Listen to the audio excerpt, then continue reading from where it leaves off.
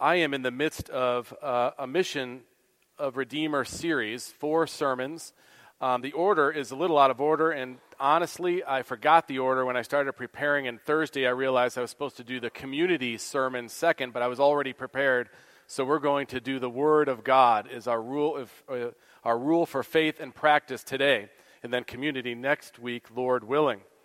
There are 4 parts to this sermon series, and it's all about the mission God has called us to as a bit of a bridge between finishing the book of Acts and then starting the book of Ephesians after Easter. It's important to be recalibrated, refreshed about the mission God has called us to as a church, and you will note that that mission for our local church is directly from the mission Christ gave to the church. It should never be much different than that, just some nuances for our particular community that we mention. It is a mission, or our mission, to mature as a community of Christians who love to worship their God, study His Word, and proclaim His gospel to the world. We covered worship as our central activity. It's really the central thrust of humankind. But as redeemed sinners, we have the opportunity to go before our Father and worship Him in response to the great salvation that He has given us. I'm hoping that every member of Redeemer would be well acquainted with our mission statement. It's always on the back of your hymnal or at the back of your bulletin, and also the biblical basis for it. And so I'll read the 2 verses that give us the basis for our mission, and then we'll move into studying a bit about why the Bible is so central in the life of this church, why it's our focus, it's our chief activity, you might say, to study God's Word. So first, hear God's Word. This is Matthew 28, 18 through 20. And Jesus came and said to them, "All authority in heaven and on earth has been given to me. Go therefore and make disciples of all nations, baptizing them in the name of the Father and of the Son and of the Holy Spirit, teaching them to observe all that I have commanded you. And behold, I am with you always to the end of the age." And then from Colossians 1, 28 and 29, Him, Christ, we proclaim, warning everyone and teaching everyone with all wisdom, that we may present everyone mature in Christ. For this I toil, struggling with all His energy that He powerfully works within me. Let's bow together for prayer. Father in heaven, please guide us by the commands and principles of your word. Help us to desire adherence to your word. Give us aid by your Spirit to understand your revealed will and to put its direction into practice.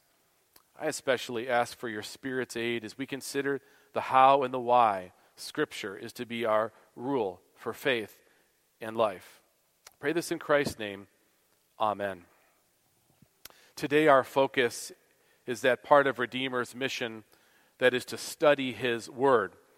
During the Reformation of the 16th century, many wonderful things were recovered. I mentioned to you that Calvin saw chiefly the reform of worship and a clear teaching of how people could be right with God, the gospel. Those are the 2 main things he saw at the forefront.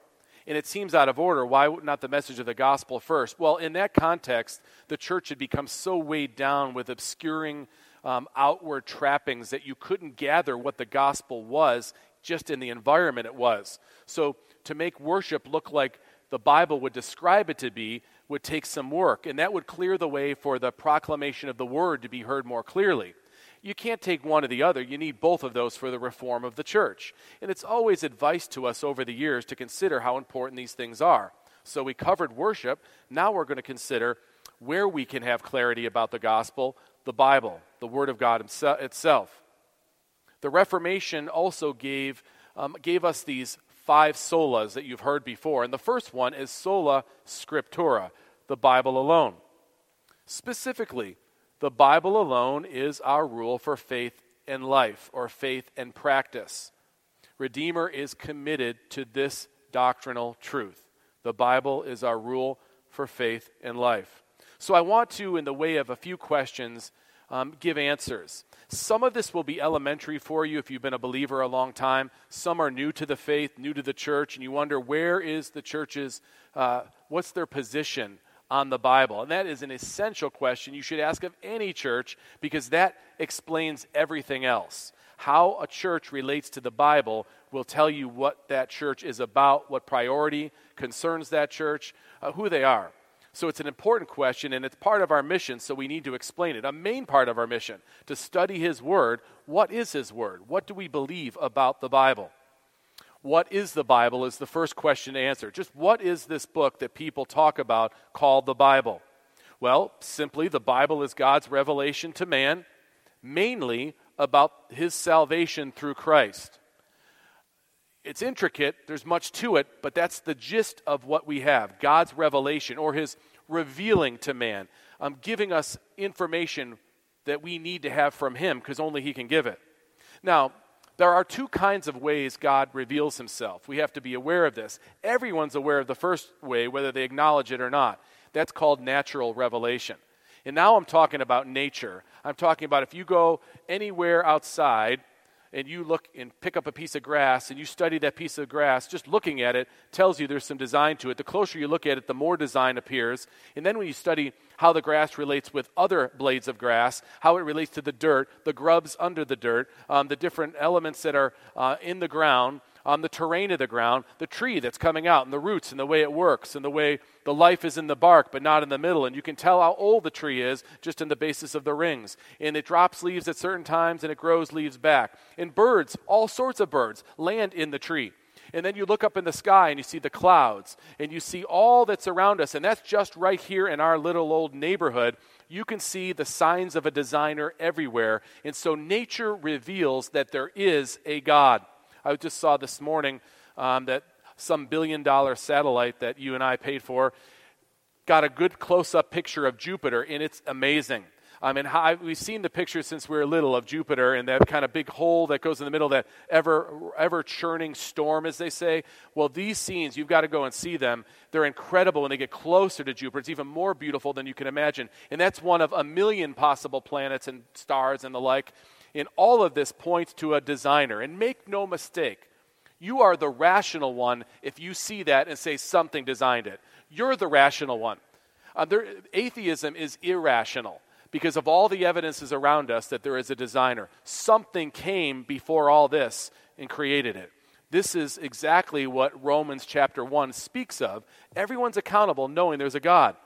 Paul wrote, "For His invisible attributes, namely His eternal power and divine nature, have been clearly perceived ever since the creation of the world in the things that have been made. So they, humankind, are without excuse." We know there's a God by natural revelation.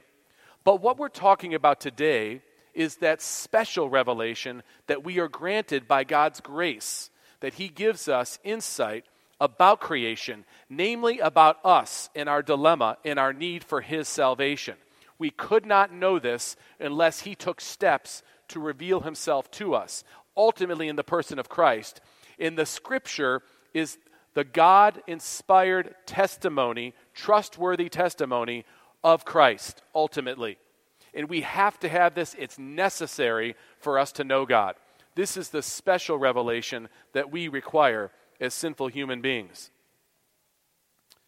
In the book of Hebrews, the author starts, remember the Old Testament is finished and Christ has come and fulfilled all the elements of forecasting that happened in the Old Testament that were recorded by the authors there, God's authorship stamped upon it because He worked through the prophets to bring the word in its full, pure form. And now Christ has come. The author of Hebrews spends most of the book showing how Christ has fulfilled everything that had been forecasted. But some key words in the opening chapters of Hebrews tell us a bit of why we need this special revelation, what the Bible is. Listen to what the author says. "Long ago, at many times and in many ways, God spoke to our fathers by the prophets. But in these last days, He has spoken to us by His Son, whom He appointed the heir of all things, through whom also He created the world. He is the radiance of the glory of God and the exact imprint of His nature. And He upholds the universe by the word of His power. After making purification for sins, He sat down at the right hand of the Majesty on high." The Bible is the written record of God's work of redemption through Christ. The story starts with the prophet Moses in the first 5 books, and then through a series of other prophets that he raises up, There's a forecasting of the Messiah through the life and experiences of Israel, namely in the Old Testament, until it unfolds at the end of the Old Testament, waiting for Christ to come. The New Testament begins with this kind of an Old Testament throwback prophet, John the Baptist. And he forms the link between the Old and the New and introduces Christ. He says, this is the Lamb of God who takes away the sins of the world. There's this continuity of the message and the way God delivers the message through prophets. And then Jesus comes and Jesus commissions apostles who are New Testament prophets. It's key here that the Bible is given by God's inspiration, and the prophets and the apostles are the key overseers of this word. And the prophets have this direct revelation from God, the apostles likewise, and they are commissioned by Jesus himself. These are critical features in understanding why the Bible's special, why it's different from other works of literature. The New Testament, written under the oversight of the apostles, now gives us even more clarity about the process that God used to give us his special revelation, his word. In that light, when you hear the Bible is inspired, what does that mean exactly? Well, what it doesn't mean is this. It doesn't mean that the Bible is inspiring, though it may be. That's not the meaning of this. It's not like other works of literature just inspire me. You know, if I read a John Krakauer book about mountain climbing, I'm inspired to go climb a mountain, or I'm inspired to not climb a mountain, whatever the case. The point is, that's not what we're talking about with the inspiration of the Scriptures. That's not what we mean. We don't mean that God simply inspired, like poked Moses by some instance in his life to go write a really good book. Come on, Moses, go write about me. That's not what we mean either. That's not like a parent trying to prompt their kid to do their homework. Go do their homework, and I was inspired by my parent to do my homework. That's not what we mean when we're talking about the inspiration of Scripture. The inspiration of the biblical books means something else, and it's clearly identified by the biblical authors themselves. In 2 Peter, he is describing the process of, among other things, the process of inspiration, so we better understand what is meant by this.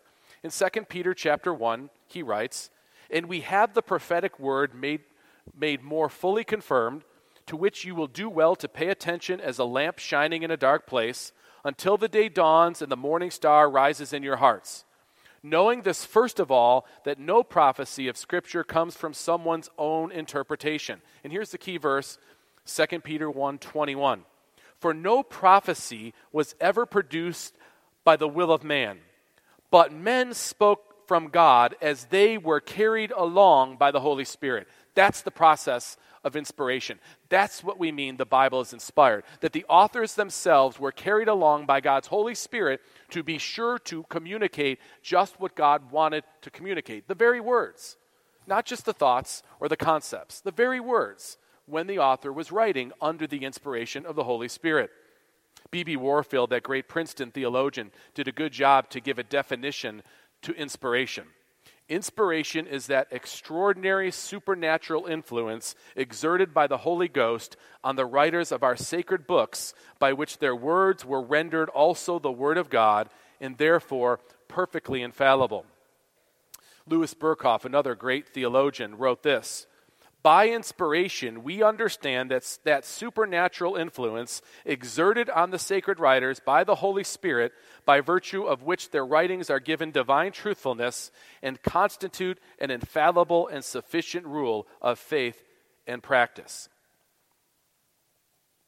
Jesus describes how the apostles would be given this kind of guidance. The New Testament authors affirm what the Old Testament authors did in their inspiration. And remember, prophets in the Old Testament writing were also verified by the signs that they did, or they weren't considered prophets. That's how the people knew the writings they gave, like the book of Isaiah or the book of Malachi or Moses writing the first 5 books. They knew that those authors were under the inspiration of the Holy Spirit by the way that God confirmed through them. In the New Testament era, Jesus promises something. He gives them signs as well to confirm their apostleship. But he also promises them something before he leaves. They're pretty well freaked out as his ministry is going along, and it looks like he may be killed. Yet he's giving them all this information. How will they possibly remember it? Well, this is the process of inspiration that Jesus describes in John 14, when he says to his disciples, these things that I have spoken to you while I am with you. But the Helper, the Holy Spirit, whom the Father will send in my name, he will teach you all things and bring to your remembrance all that I have said to you. So there's the promise of God that he'll give his Spirit to carry people along, prophets and apostles, to bring us what we have now as the Scriptures, so that we can trust them and rely upon them.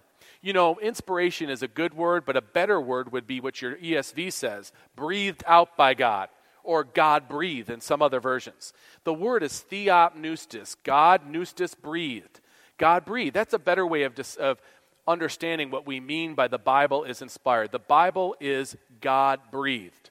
Now, if that's the case, you see how everything else flows from it. The authority of the Scripture, the sufficiency of the Scripture, the trustworthiness of the Scripture, it all flows from this concept of inspiration, God breathed. How it's described, especially as I read in 2 Peter. All Scripture is breathed out by God and profitable for teaching, reproof, for correction, and for training in righteousness. To answer what is the Bible, our shorter catechism has a really, really helpful logical flow, the first three questions. Listen to what they say. What is the chief end of man? The chief end of man is to glorify God and to enjoy him. Number two, what rule has God given to direct us how we may glorify and enjoy him? The Word of God, which is contained in the Scriptures of the Old and New Testaments, is the only rule to direct us how we may glorify and enjoy him. In those questions, we see the importance of special revelation and what the special revelation tells us. The third question, what do the Scriptures principally teach? The Scriptures principally teach what man is to believe concerning God and what duty God requires of man. And ultimately, the fundamental duty is to obey the gospel, which means to believe in the gospel, to believe in Christ. So the Bible is a collection of 66 books written by 40 authors or so in 3 different languages on 3 different continents, approximately over a span of 1,600 years, at least the writing was. The Bible is inspired, therefore it is inerrant. The Bible contains many different styles of writing, such as poetry, like the Psalms, wisdom literature, like Proverbs, history, like Genesis and Matthew, or gospel history, as it's called, its own genre, parables, metaphors, and prophecy. The Bible describes creation, it describes the fall, it describes sin, it describes God's answer to all these things in the person of Christ. The Bible gives us the good news of Christ, that if anyone will believe in Jesus, they will be saved. So, in that light, it brings us to our second question when we're thinking of how this church is called to study God's Word. What place should the Bible have, or does the Bible have, in the church? Well, if the worship of God is the central calling as a church, as I suggested last week, then the study of God's Word is our central activity or endeavor, because it informs our worship. It informs everything else. If the Bible is God-breathed, it means that it's authoritative. It's for us to follow because God has said it. And that will sometimes go against the culture the church is living in at a given time. And it's at those times it's most important to understand what the Bible is so that we may adhere to the Scripture and not fall prey to the culture, because the culture will change consistently and constantly. That's the only constant, is the change that people will derive on their own, because they're operating only under natural revelation, and that's severely limiting on most levels. 2 Timothy 3:16 speaks to us about the place of the Word of God in the church. All Scripture is breathed out by God and profitable for teaching, for reproof, for correction, and for training in righteousness, that the man or the woman of God may be complete, equipped for every good work. Our confession says something else wise. The authority of the Holy Scripture, for which it ought to be believed and obeyed, depends not on the testimony of any man or church, but wholly on God, upon God, who is truth itself, the author thereof. And therefore it is to be received because it is the Word of God. That won't always be comfortable, because that's not how we think naturally, but we need that special revelation to check us, to help us, to sanctify us, to grow us. We depend on the Scriptures to know who God is, who we are, and what God requires of us. And the church, therefore, depends on the Bible for its message, for its mission, and for its organization. Very simply, its message is the gospel, how we can be right with God through Christ. The mission is essentially what we're reading in Matthew 28 and Colossians 1. And notice the mission in these verses, and the mission that we just watched Paul walk through in the book of Acts. It's limited in its scope. It's magnificent in its scope. Matthew 28 says, go and tell everyone the gospel and baptize them in the name of the Father, the Son, and the Holy Spirit. Gather them, and then it's to help grow them in maturity, make disciples to follow whatever I've commanded you. And then Colossians 1 is the carrying out of it, toiling after it so people are complete. So the gathering and the perfecting of the saints or people, we don't know who all the saints are, so we preach the gospel so they come in. That's the mission of the church. That's the scope. It's not the scope to change the culture around us straight up. We hope that happens. We hope born-again people live in such a way as we have an impact. But recognize the spiritual parameters of the church's focus is on the gathering and the perfecting of the saints. Paul didn't go to Rome to say, you know what, Romans, you got to stop doing all this dumb stuff you're doing. He came to preach Christ and Christ crucified. And that's what the Bible tells us is the scope. We have to have the Bible to know that, to know what our mission is. But it even gives us organization. And I know churches debate about the specific organization, but we know that he's given pastors and teachers. We know that deacons have been assigned. We know that members in the church have responsibilities. We get our organization from the Scriptures. When Martin Luther, I think I preached a couple sermons last week, so I don't remember if I told you all this, but it's worth hearing twice. Martin Luther, when he was struggling with his faith, he'd come to Christ, but he was not growing at Erfurt, which is the first monastery he was part of. So John Van Staupitz saw the frustration in Luther and thought to himself, Luther needs to know Christ better. And the only way he can know Christ better is to go study the Bible straightforwardly. They didn't do that in the monasteries. Most of the priests in the monasteries had never been exposed to the actual Bible content. So he sent Luther to Wittenberg to hear the voice of Christ, which is the Bible that he would begin studying. And that's where Luther really grew in his faith, under the preaching and teaching and studying of the Word of God. Luther later said that the Bible is the cradle wherein Christ is laid. The preaching and the teaching of the Bible is the thrust behind every ministry in this church. Every ministry. Even those ministries that are for the building up of our fellowship together, it's not sheerly for social fun, which is fine for Christians to enjoy, but it's to develop relationships that provide a context for when the Scripture is preached and taught, we can hold each other accountable to living out what we're hearing, and it's done much better when fellowship, when koinonia is happening. Well, how do I know this? Because the Bible teaches it that way. That's the dynamic. That's why I'll have a sermon on community. The importance of the communion of the saints goes hand in hand with living out what the Bible teaches. There's a little bit of a difference between preaching and teaching of the Word, but both go hand in hand and both are commanded by Scripture. Preaching is meant, what is meant by preaching is that the Bible is explained as it was to the original audience and then applied to a modern audience. And the application is key there because it helps you live it out according to our time and place.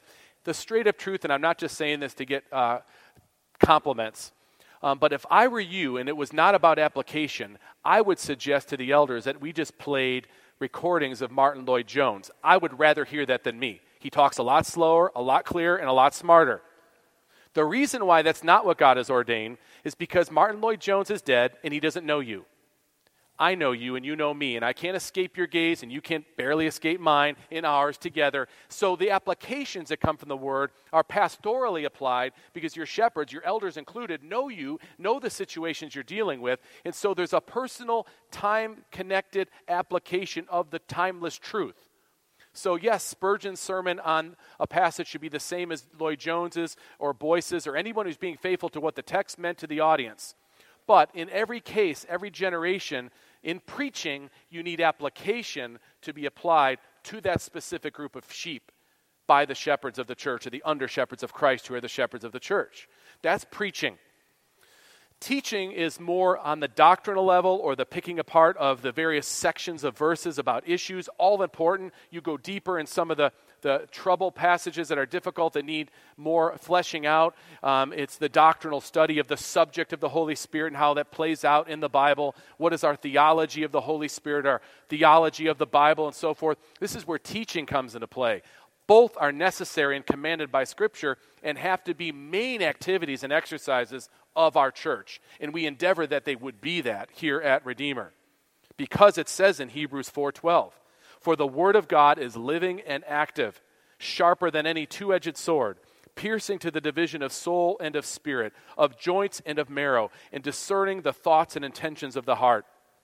This doesn't mean we ignore the issues of the day, but we go through the Scriptures, and as God brings up the issues that are in Scripture, that are common to us, inevitably, by His providence, we come up against the various issues of the day. It's always relevant in that way. We can be sure of it and trust its dynamic nature because of the Holy Spirit's authorship and God's constant watch care over His people to feed them with the Word of God. That's the place the Bible must have in the church. Preaching ministry is primarily expositional. Sunday morning and evening, we try to do our best to provide this kind of sometimes teaching more on Sunday night.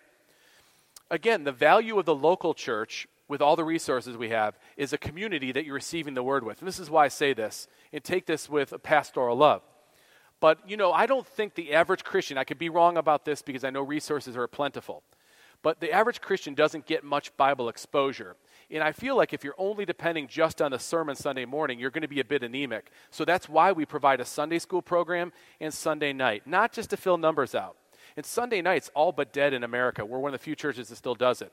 I think, and you can think I'm wrong, I'm humbly submit this to you, I think generally the reason parking lots are empty Sunday night is a lack of passion for the Word of God and a lot of lip service on the part of evangelicals. Now, I understand that you can listen to podcast after podcast after podcast, and you could say, Pastor Tony, but I'm listening to sermons all week. I need to That's fine. I'm not judging you on this. This is not a legalism. In fact, if you're not happy about coming Sunday night, don't come. We don't want sourpusses Sunday night. We're happy when we come Sunday night. But there's barely 100 of us here, and we have 500 some odd people at the church. I'm just saying, I hope that if you're not coming to that you are filling your minds and hearts with Scripture. Because just the Sunday morning sermon is not enough to offset all the many competing ideas and thoughts and such that you are having confront you. And the special benefit of it is, what I'm trying to make the point about for the church, is it's in the context of community now that we can interact about the Scriptures, and it's just much more personal. If I'm only listening to R.C. Sproul every day on my way to work, who am I talking to about that? Now, maybe you are, but just challenge you to think. It's not just constant intake. It's in the context of the community that we can encourage each other concerning. That's the place of the Bible. It's not just a teaching point. It's a living point, too. These are crucial in understanding its play in our life. Sunday school, Bible studies, our Christian school was planted largely to have Scripture integrated into everything. So students only learn to think in terms of, what does God think about this topic, or what's the angle I see it through in light of God as creator? Our biblical counseling is not a dogmatic approach for some sake of narrowness. It's just the belief, simple belief, that the Bible sufficiently answers all the issues, at least on a macro level, that you can come up with. That you can go to God's Word and you'll find those principles there. Our leadership training class that I do every fall, the main thing I do, it's not some great golden ticket to leadership. Half of the class, if not 3/4 of it, is spent learning how to rightly handle the word of truth. This is what Paul said to Timothy. Do your best to present yourself to God as one approved, a worker who has no need to be ashamed, rightly handling the word of truth. The church is responsible to help members understand and apply the Bible. The ministry of the word and sacrament is a classic way of describing the role of the pastor. Our role is to be a minister of the word and sacrament so that the people could grow in grace. Matthew 28, go therefore, make disciples of all nations, baptizing them, teaching them to observe all that I have commanded you. And behold, I am with you always, even to the end of the age. Jesus promises to be with that endeavor. That's the place of the Bible and the church. Now, the final question that's personally applied to you, it overlaps a little bit with what I just said. You could take most of what I said and fill it in personally, but there's an angle I want to present to you on this last question. What place does the Bible have in your life personally, in my life personally? Often Christians will talk about wanting to have an experience to gain spiritual confidence, a experience from God. Show me a sign or give me a sense of your Holy Spirit.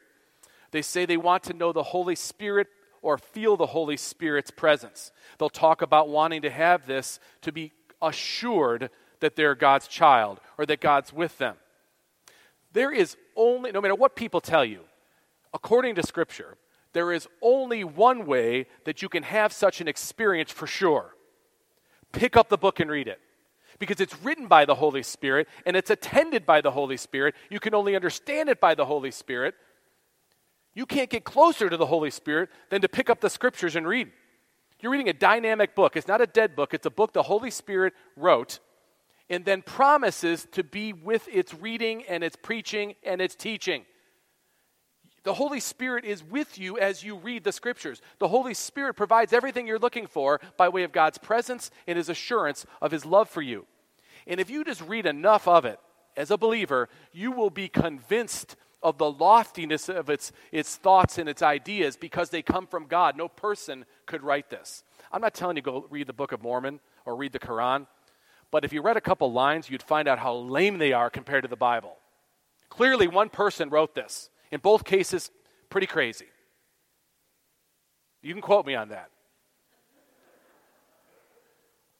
Not the Bible. Not the Bible.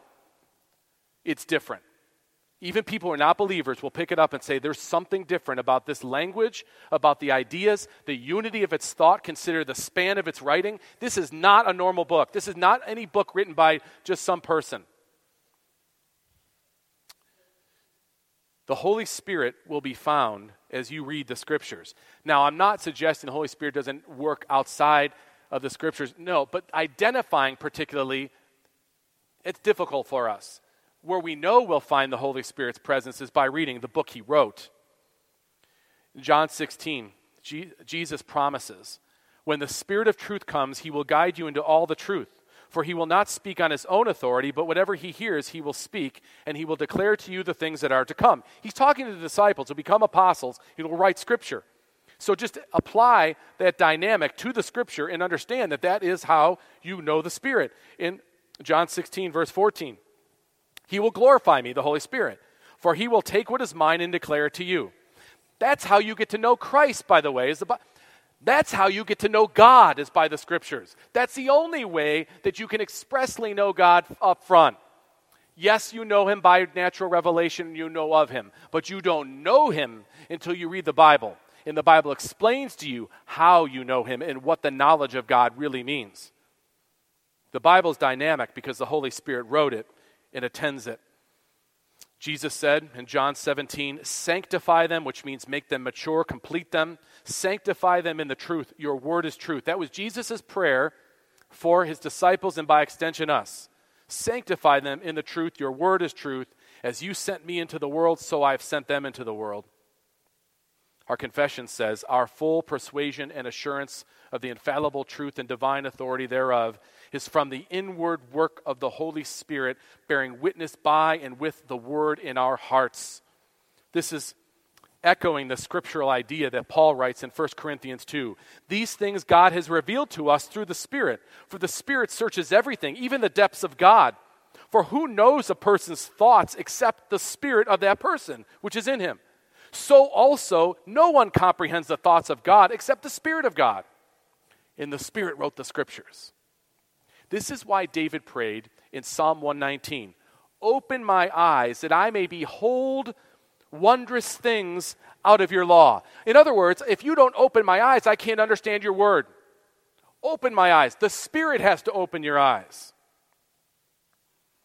I keep quoting the confession because even though this is the mission of the church series, our church is a confessional church. We think that the Westminster Confession does a great job at describing the Bible's teaching. It's under the Bible, but where it agrees, which we think in most places, otherwise we wouldn't adhere to it, it's worth mentioning and being reminded of. And our confession says, the whole counsel of God concerning all things necessary for His own glory, man's salvation, faith and life, is either expressly set down in Scripture or by good and necessary consequence may be deduced from Scripture, unto which nothing at any time is to be added, whether by new revelations of the Spirit or traditions of men.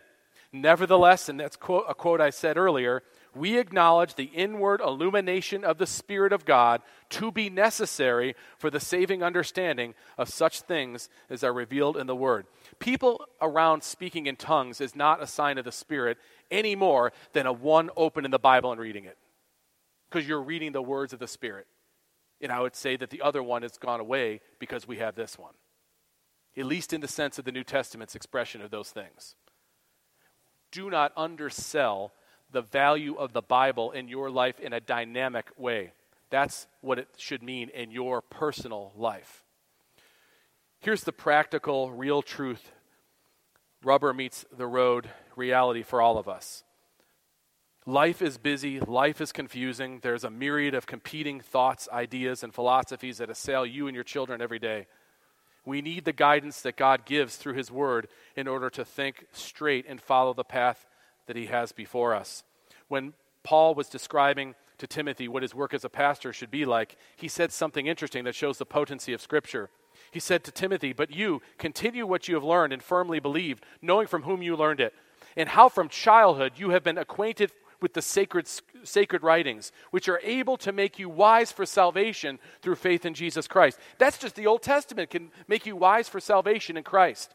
The power of the Word of God we are in desperate need of, more need than we really realize, I believe. This is why David described in the psalm we read earlier, "Your word is a lamp to my feet and a light to my path." That's a description of its efficacy, its effect in our life, what it does. Elsewhere, David wrote so beautifully about the Bible. The law of the Lord is perfect, reviving the soul. The testimony of the Lord is sure, making wise the simple. The precepts of the Lord are right, rejoicing the heart. The commandment of the Lord is pure, enlightening the eyes. The fear of the Lord is clean, enduring forever. The rules of the Lord are true and righteous altogether. More to be desired are they than gold, much fine gold, sweeter also than honey, and drippings of the honeycomb. Moreover, by them your servant is warned, and keeping them there's great reward. Brothers and sisters, you and I need the Bible in our lives more than we need business journals. You and I need the Bible in our lives more than we need CNN or Fox News. You and I need the Bible in our life more than we need social media. You and I need the Bible in our lives more than we need Netflix. You and I need the Bible in our lives more than we need YouTube videos and diet and exercise. You and I need the Bible in our lives more than we need video games. You and I need the Bible in our lives more than dozens of kids' activities that pack our life from sun up to sundown every day of the week.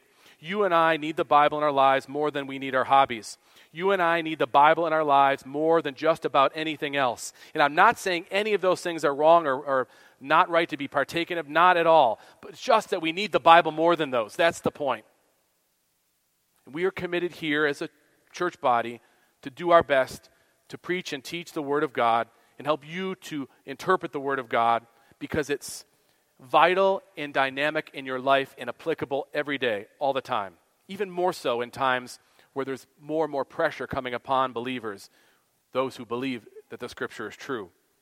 Many excellent resources for all of us out there, but your church does its best to provide as many of these as we can for you. The mission of Redeemer is to mature as a community of Christians who love to worship their God, study His Word, and proclaim His gospel to the world. John Wesley said, "I am a creature of the day, passing through life as an arrow through the air. I am a spirit coming from God and returning to God, just hovering over the great gulf. A few months hence, and I am no more seen. I drop into an unchangeable eternity. I want to know one thing, the way to heaven, God Himself, as He has condescended to teach the way. He hath written it down in a book. Oh, give me that book. At any price, give me the book of God." Let's bow together in prayer. Lord, we are so grateful for your special revelation to us, and especially Jesus, who is revealed so vividly throughout every book. I pray, O Lord, that you would give all of us a deeper appreciation and love for your word, and that our church would be committed with all the pressures upon us, upon leadership, from the world at large, and even other churches, to forego this idea of the Bible or about the Bible. Please give us courage to stand fast for my brothers and sisters here whose lives are so filled with important responsibilities, many, many good things, but yet distracting things often, things that take us away from how Wesley described it as that book that just gives us that enduring truth that will take us from this life to the next. So little of what we do activity-wise has the same kind of impact, the eternal impact, really nothing on the level that the Bible does. So give us priority in our life regarding the Word of God. And Lord, may we always know and remember the truth of this, that the grass withers, the flowers fade, but the Word of our God will stand forever. In Jesus' name, amen.